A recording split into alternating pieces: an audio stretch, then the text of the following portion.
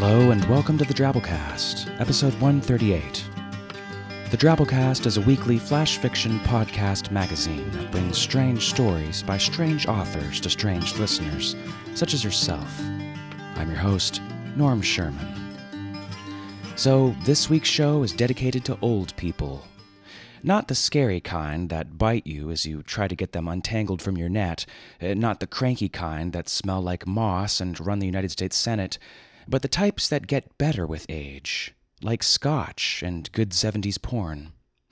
Aging is inevitable, at least for the time being, and all of us will eventually lose our hair and erections. Grandpa Simpson said it best once, saying, "I used to be with it, then they changed what it was. Now what I'm with isn't it, and what's it seems weird and scary. It'll happen to you." But it's not all menopause and prostate exams, is it? What about knowledge gained from experience? What about acquiring wisdom and understanding, having perspective in the grand scheme of things, being a mentor to someone or a grandparent, nipple-high pants, senior discounts at IHOP, having a mysterious and endless supply of hard candy ooze from your pocket, and being able to go to the park on a nice spring day and offer it to random children when they stray too far from the jungle gym? I had a bit of trouble opening that shiny golden wrapper, but then, well, I'll never forget that first taste. Sweet, wonderful butter candy. I'll never forget. Maybe we just get too hung up about having saggy, wrinkling skin and farts that smell like hummus, on things like chronology and full Earth rotations around the sun. Maybe gaining sagacity is worth the occasional prostate nudge. Heck, maybe a good old nudge to the prostate feels great every once in a while. I wouldn't know. Again, that's knowledge gained from experience. So, having said all of that, let's get our drabble on, shall we? Drabbles are stories exactly 100 words. Send yours into drabblecast@yahoo.com. This week's drabble is called The Absent-Minded Professor by Peter Recor. Peter lives in Cambridge, Massachusetts. By day he writes software, and by night he climbs rocks. He likes his naps long, his feet bare, and his grilled cheese sandwiches golden brown. The recent discovery of water on the moon has reignited his hopes of one day living there, and he says that while commuting through the nasty Boston traffic each morning, he ironically listens to the Drabblecast in order to keep himself sane.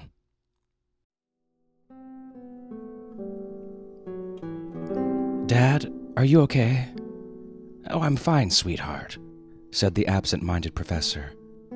"Just having a senior moment. I circled today's date in my calendar, but I can't recall why." "Maybe a doctor's appointment?" "No, I called them already, and the dentist. I thought maybe it was your birthday." "No, Dad, it's not. Dad, please, let's talk about you moving into that group home. And this time, no more nonsense about aliens invading soon or how only you can stop them." Oh, of course. How could I forget?" Hanging up, he hobbled over to the console and started warming up the ion cannons.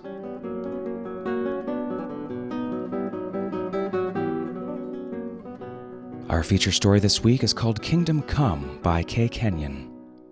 Kay's latest novels comprise a sci-fi fantasy quartet beginning with Bright of the Sky, a story that introduced readers to the entire, a tunnel universe next door. Publishers Weekly listed this novel among the top 150 books of 2007. The series has been twice shortlisted for the American Library Association Readers' List Awards. The final volume, Prince of Storms, will appear in January 2010.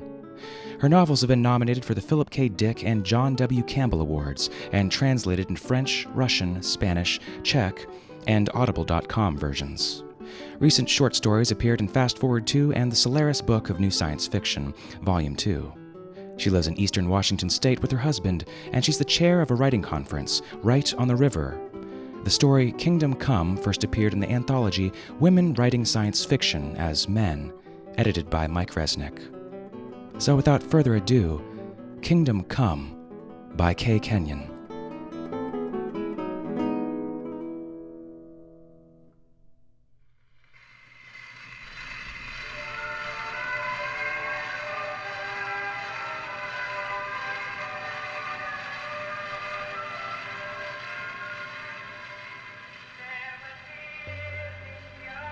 My name's Jacob.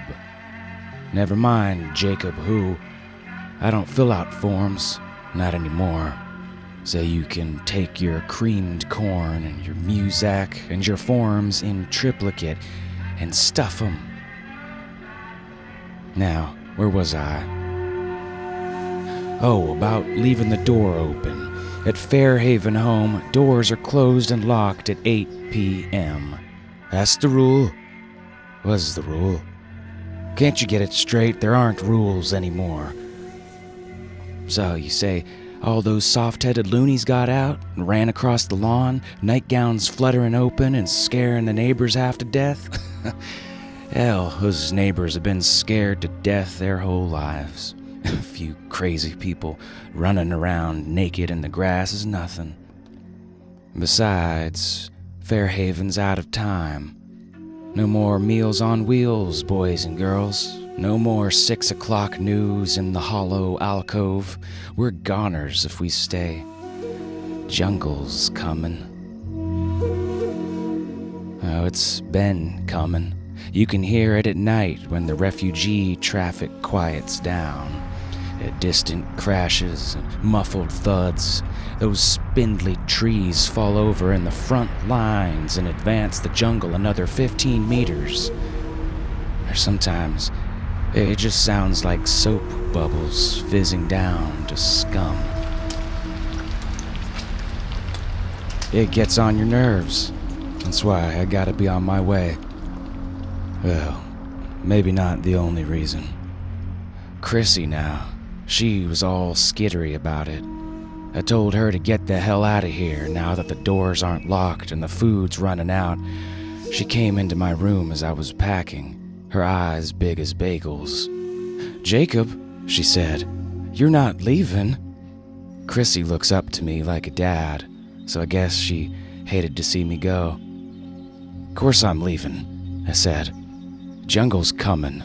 I crammed another pair of socks into my duffel, stamped Space Recon in bright green letters. Yeah, the doc told me I wouldn't be needing that duffel anymore. My spacer years are long past. Good thing I don't listen to 20-year-olds. Chrissy eyed my bright yellow jogging shoes. "You're supposed to wear slippers." Slippers. I bet those nurses were wearing their combat boots when they hightailed it out of here this morning. "They're gone," Chrissy said, practically reading my mind. "The staff is all gone." "Course they're gone. Those geese don't know what to do with the new world. They're running just like everybody. I flew past my window about 5 a.m. this morning, honking and crapping. Circled once and flew north." Tears came into Chrissy's eyes. I paused, sunscreen in hand, then I tossed it on the bed and sat next to her. "None of that now, Chrissy. If you're gonna cry, let her rip. None of that snuffling business. It makes you look like you got a dose of Spacer's crotch." I got a smile out of her, but it wobbled. "You want to come along?" I didn't look forward to a greenhorn slowing me down, but if Chrissy got up the nerve, I wouldn't leave her behind. From where we sat, the window looked out on the weedy monotone of Westfall County. The world these days was the same everywhere, just one big monoculture of weeds and grasses and junk shrubs, except that hovering on the edge, just a half-kilometer away, was a looming wall of jungle. That day, more than ever, it looked like a turquoise tidal wave humping along the horizon as far as you could see. If you listened hard, you could hear it coming. Vines plowing toward the light, buds erupting. The kingdom coming, I guess, and not the kingdom most folks had in mind either. "It's done 3 kilometers since yesterday," I told her. "It's the heat, see? Whole thing's got a new head of steam since summer." Chrissy was looking doubtful about the jungle, about leaving. I didn't blame her. but I wasn't gonna sit in my rocking chair and let it kill me.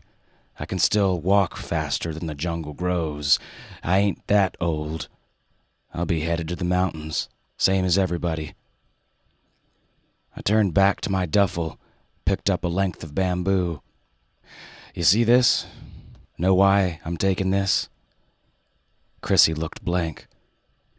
'Cause it lets live things be, or things that used to be alive. I played a few notes on the hollow cane. See, a flute. Ever think, Chrissy, that the jungle might be boring instead of scary? Just like space? Nothing to be afraid of, you just play a little music when you get to feeling wacky? I knew what I was talking about.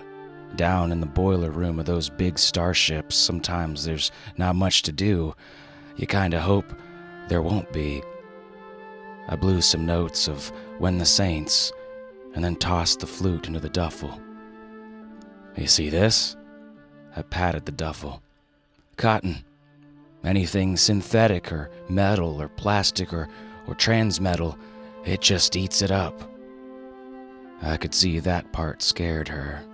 She was always one for scary stories, coming and asking me about other worlds and space recon and the sights I'd seen. Sometimes, to tell the truth, all I saw of alien ground was through the porthole. Other times, we got ground time, though, and stood outside the tub, smoking cigarettes and taking it all in. Remnants of old cities not shaped right, the wrong colors. Trees growing upside down, their roots sticking out like frizzled hair. Stuff like that. I seen some sights in my 20-year service. The way it worked, those recon ships were more than spaceships. They were also time ships. Time travel was the missing link in getting to the stars, 'cause star drive, faster than light, never came true, just like they said it wouldn't. But then they figured out how to use time as a back door to the stars, and they called it a time sling, 'cause time can really sling you to different places, if you think about it. The whole galaxy, see, is moving at a fast clip, round and round, so at any given moment the Earth's on or near a point in the universe where another solar system might have been millions of years ago, and where a planet like ours might have been.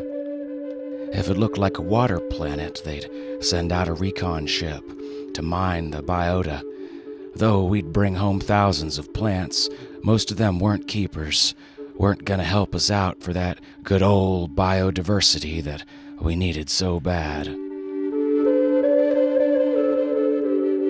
Never mind whose fault it was. Blame the corporate farms, the genomic engineering, hell, blame Nostradamus if you want to, but old terra firma was becoming terra lysema, and it was killing us. What with susceptibility to diseases and maybe downright boredom. That was before Niang's planet, the greenest world we'd ever seen, the most Earth-like. Maybe that was why the biota, or seeds, or whatever the hell they were, escaped quarantine. You couldn't keep Niang biota down, not even with all the poisons they tried. Out in the hallway, we heard shrieks. I peeked out. All clear, I told Chrissy. It's just a food fight. I paused. A second thought, you ought to tell them to save what's left. If you're going to try to run for it, you'll need provisions. I couldn't put it off any longer. We walked down the hall together, stepping over food trays and bedpans and hair brushes. Out on the porch, I hoisted my duffel. I gotta go, Chrissy. I hugged her hard. You can still come with me, Chrissy. You're the daughter I never had. She nodded. She believed me, but she didn't see. Not the way I saw. None of them saw that this was the kingdom to be. Did they want to be knights or drudges? Heather, Janie, Kev. They all stood there in their pink and blue nightgowns. Nope, not knights. I shook my head. Watch out for yourself, Chrissy." She waved, big phony smile, but I blessed her for it, and then I was on my way. I've been on the road a while now, feeling good, except that I forgot to pack food. The wind brings a fruity smell, putting me in mind of breakfast. The home took my edge off, that's for sure. How long was I there, anyhow? This 2-lane highway parallels the blue forest wall. By tomorrow, I figure this road will be gone. I can hear the tall, frondy stalks breaking in the distance, falling, reaching for the road, a big, tasty strip of asphalt. Roadway to us, licorice to them. An occasional car speeds by. Sometimes they honk. I wave. They see me muttering as I walk, and they're scared to give me a lift. They don't know how a lot of spacers talk to themselves and count it damn good company. Besides, they got no room in their cars for an old geezer, stuffed like they are with hollow V's and lamps, rocking chairs, microwaves, baby buggies, and that one right there, a patio grill, roped to the roof. That plastic and metal are refugees, same as their owners.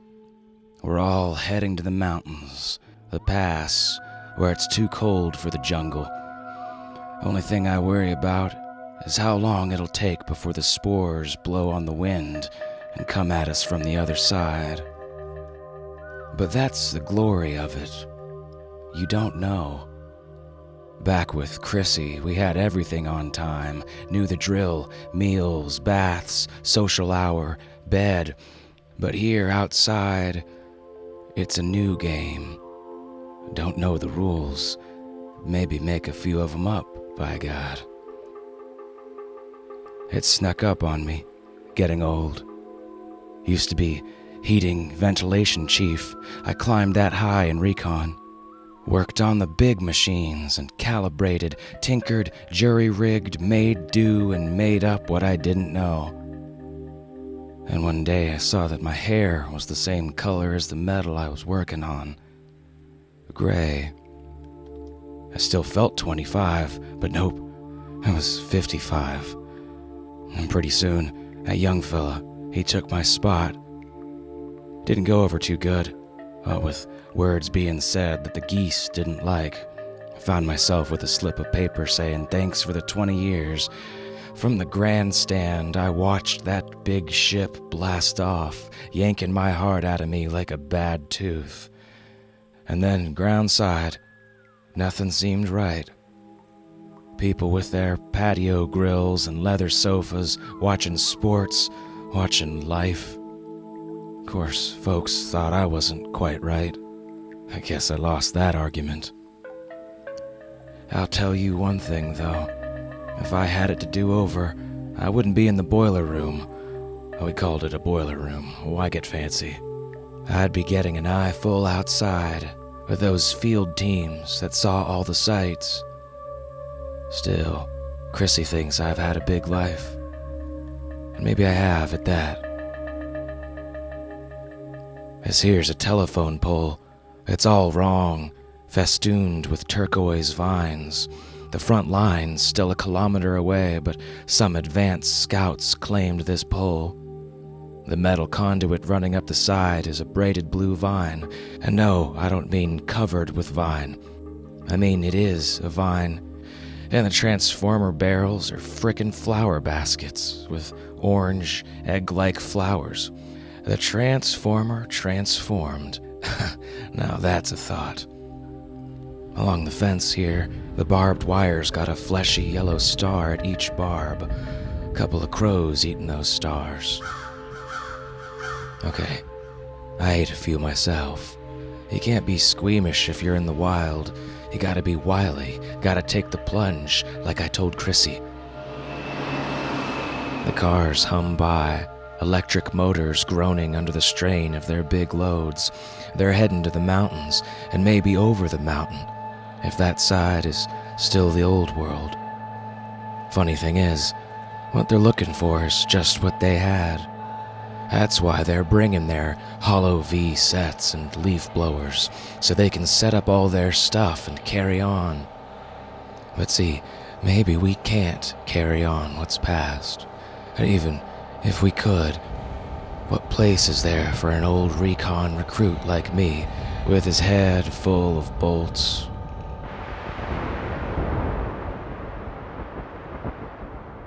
I got to admit, those yellow stars sit just fine in my gut, long as I don't see no dead birds. Moving on, I can see there's a town over there. Don't even remember what town it is, but it's right at the foot of the big turquoise wall. If you already figured out that I'd be leaving the road, then you've been paying attention. The mountains ain't for me. Can't see myself fitting in, can you? Okay, here's the local Stop and Shop, deserted like everything else. Still got its old gas pumps, like they stopped using in the teens. Water nozzle still works, though. I drank my share, hosed down my face. There comes a sweet burst of wind, picking up the smells of a fruity kingdom. The streets a thick, woven mat, and those giant staples are the hoods of sunken cars. I sit on the bowed roof of what might have been a Volkswagen, and I eat some of the antenna, jerky flavored. Nobody here to share the meal with. They all ran away, scared to death. Folks think the jungle destroys what it touches, but when you look close, you can see that things aren't destroyed, only revised. Maybe for some folks it amounts to the same thing. I go on. The closer you get to the jungle wall, the odder the town gets. For instance, that house there, near the outskirts, you got your gables on the roof, but they're like ladies' bonnets, all leafy. Under that, those windows with their alien glaze and gaze. Garage doors still open from when they made their run. Looking inside the house, I'm expecting a mess.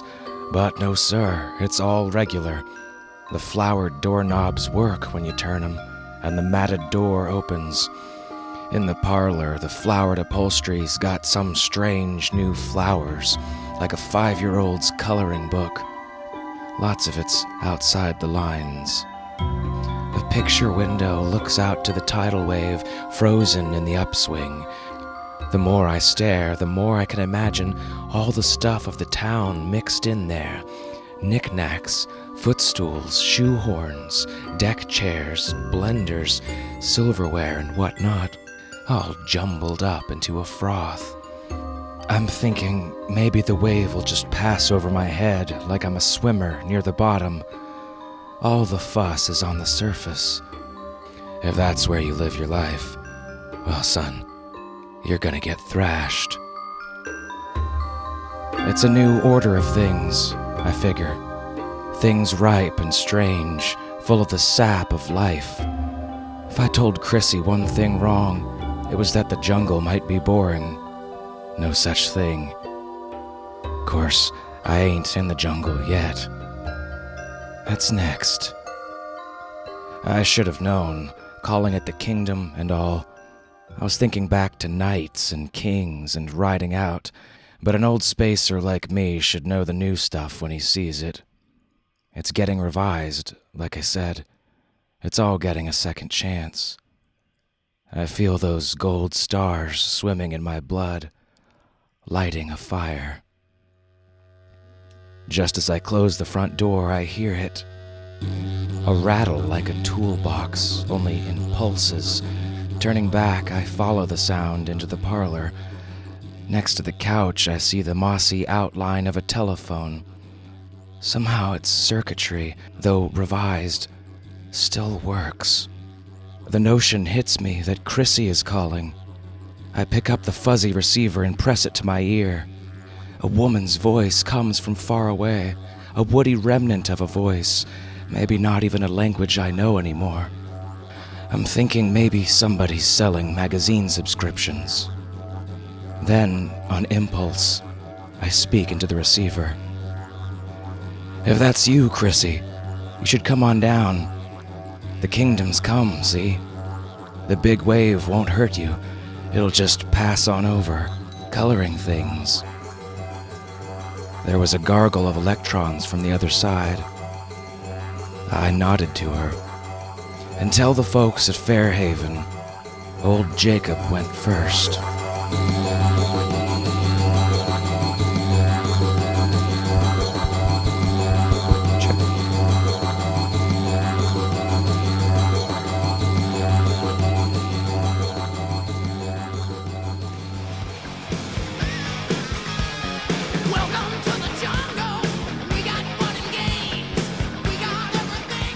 Well, that was our story. Hope you enjoyed it. Be destroyed or be revised. It's either one or the other, people.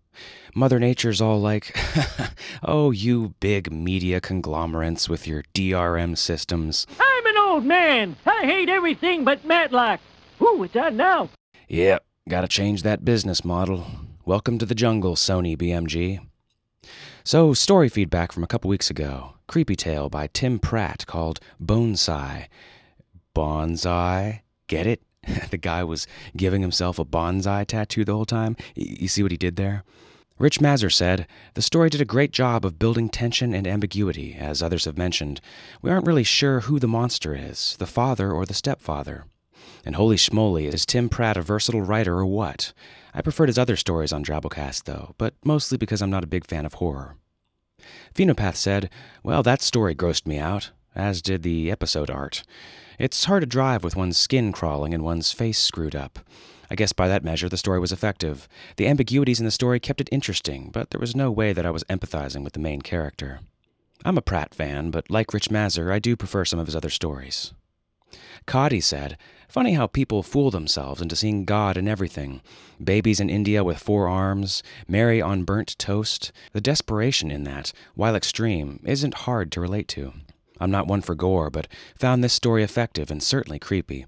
Who knows what weird fixations people are hiding? We love hearing your feedback and generating discussion about the stories we run. Hop in our forums and let us know your thoughts on the story you heard today. You can find a link to our forums off our main page, www.drabblecast.org. And while you're there, stop by the weekly 100-character TwitFit contest thread. Try writing one yourself. You just might be able to take Algernon Sidney's crown, as he adds another notch to his belt this week with his great 100-character story. We Americans had condemned the Chinese internet firewalls. We learned, too late, that they were there to protect us. Ominous. The Drabblecast Kick-Ass Donor of the Week this week is none other than Keith Techlitz. Keith is a Seabee in the Navy, and he's currently deployed overseas. He says that listening to the Drabblecast makes the time over there a bit more enjoyable and pass a little faster. Glad we could be of service, Keith, and thank you for building stuff overseas that in some way, shape, or form either provides defense for our country or crushes our puny enemies. And since I'm dealing out thanks, special thanks to Skeet Scienski, creator of our rockin' episode art this week.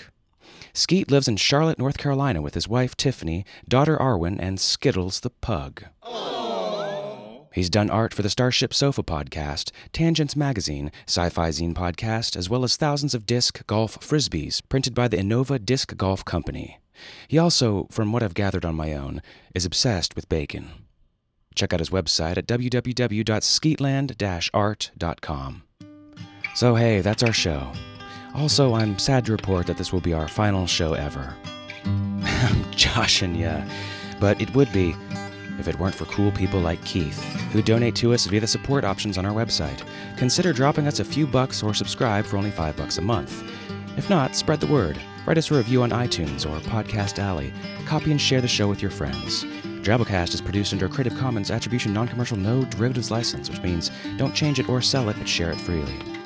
Our staff is made up of co-editors Kendall Marchman, Luke Coddington, and yours truly, Norm Sherman, reminding you to warm up the ion cannons. The evening saunters to closing. The waitress turns chairs upside down. Piano player picks up his tip jar and drink, and the bartender shouts last round. An hour ago this place was loaded, and noise filled the room like the smoke, and laughter and curses spilled like booze from a glass. Words were all slurred when spoke. Yes, words were all slurred when slow.